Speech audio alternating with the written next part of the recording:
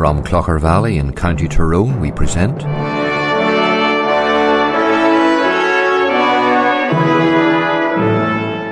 Let the Bible Speak.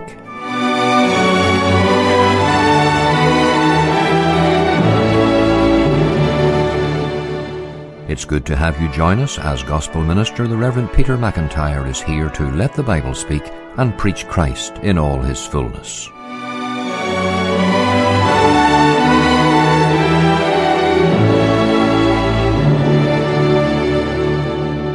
I'd like to thank you for your continued support, for listening, for tuning in, and please get in touch. Today we'll be turning to the Gospel of Matthew chapter 11.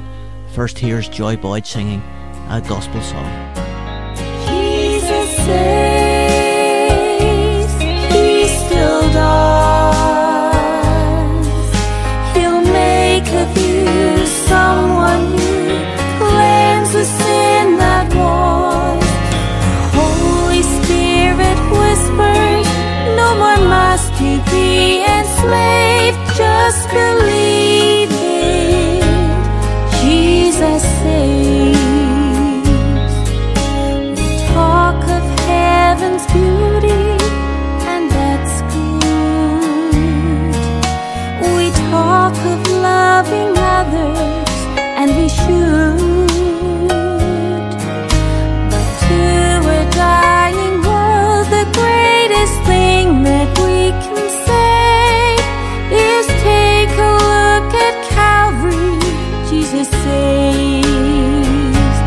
Jesus saves. He still does. He'll make of you someone new, cleanse the sin that was. The Holy Spirit whispers, no more must you be enslaved, just believe it. Jesus saves. We have heard the joyful sound. Jesus saves, Jesus saves. Spread the tidings all around. Jesus saves, Jesus saves. Jesus saves, he still does. And he'll make of you someone new, cleanse the sin that was. The Holy Spirit whispers, no more must you be enslaved, just believe it. Jesus saves. The Holy Spirit whispers, no more must you be enslaved, just believe it. Sinner, believe it, just believe it. Jesus saves.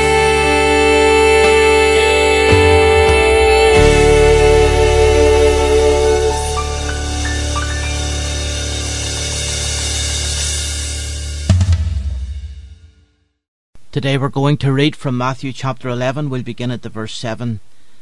And as they departed, Jesus began to say unto the multitudes concerning John, What went ye out into the wilderness to see? A reed shaken with the wind. But what went ye out for to see? A man clothed in soft raiment. Behold, they that wear soft clothing are in kings' houses. But what went ye out for to see? A prophet. Yea, I say unto you, and more than a prophet. For this is he of whom it is written, Behold, I send my messenger before thy face, which shall prepare thy way before thee. Verily I say unto you, among them that are born of woman, there hath not risen a greater than John the Baptist. Notwithstanding, he that is least in the kingdom of heaven is greater than he. The Lord Jesus Christ is speaking to the people about the ministry of John the Baptist. John was the greatest man who ever lived, according to Jesus himself, the exception being Christ. There was no one greater than Christ, but of all those ordinary people who were ever born, John was the greatest. He was a most unconventional character, living in the wilderness, sustained by a diet of locusts and wild honey, dressed in a girdle of camel's hair. He was as far removed from the sophisticated religious leadership in Jerusalem as was possible. John's message was plain and straightforward. He pulled no punches. He was outspoken and passionate.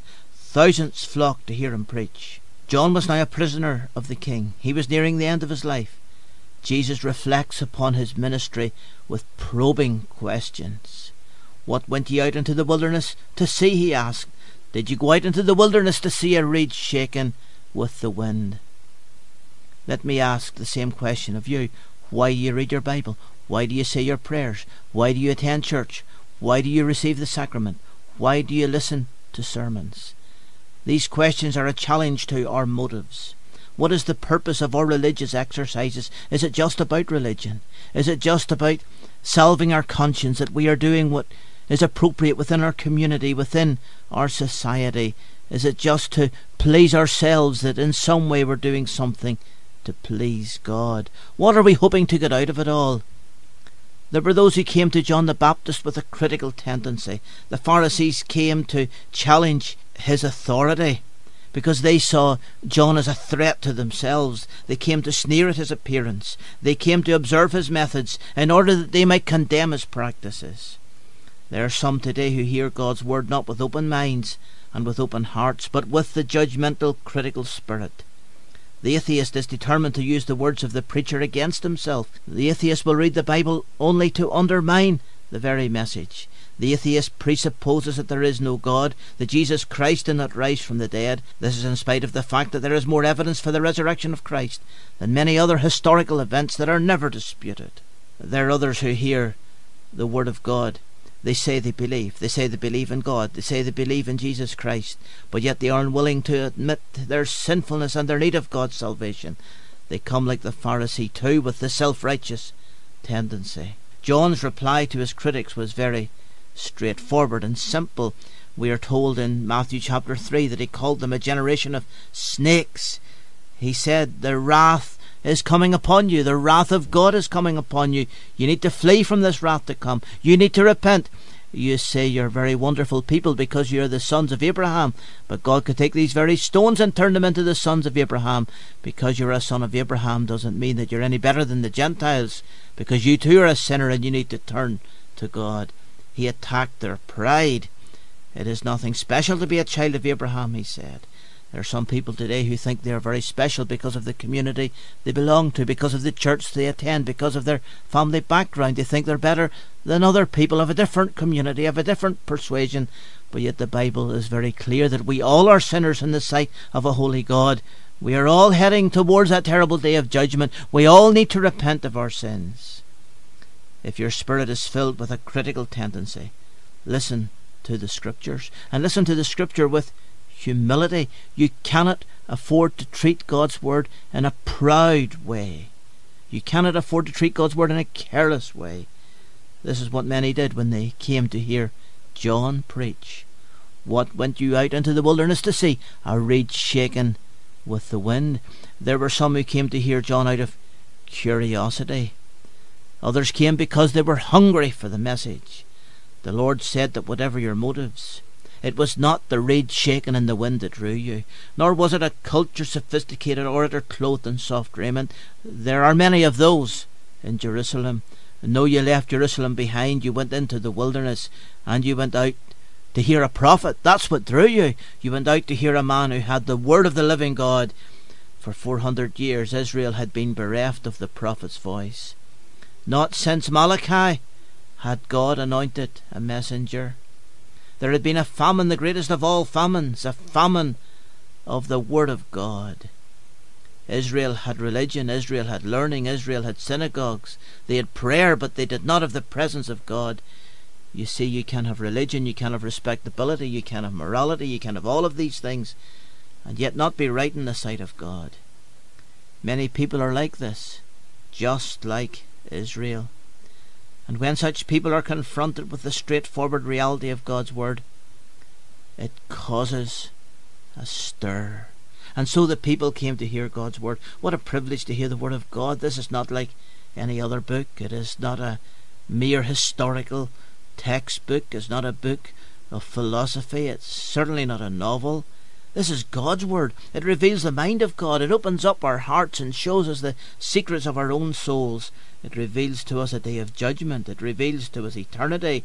It shows us heaven. It shows us hell. Above all, it reveals the story of redemption, how Jesus Christ came into the world to save sinners through the shedding of his blood. There's nothing more wonderful than this. There's nothing more vital than this. And so the people came to hear this prophet. All kinds of people came, and they asked John questions. He gave them answers. The people said, "What shall we do?" And John said, "You need to act in a selfless way. If you have 2 coats, give to the person that has no coats. If you have more food than you need, give to the people who have little food."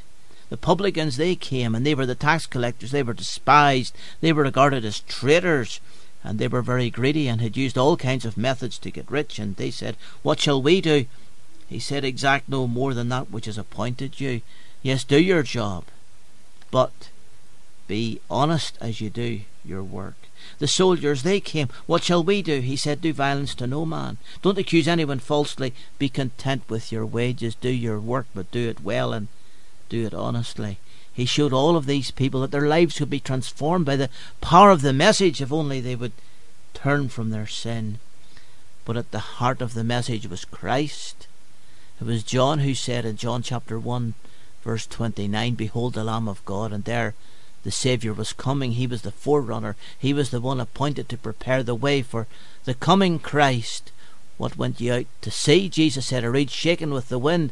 "Oh no, you came to hear a prophet, and this prophet would speak of the Messiah himself, because he would lift up his hand and say, 'Behold the Lamb of God, which beareth away the sin of the world.'"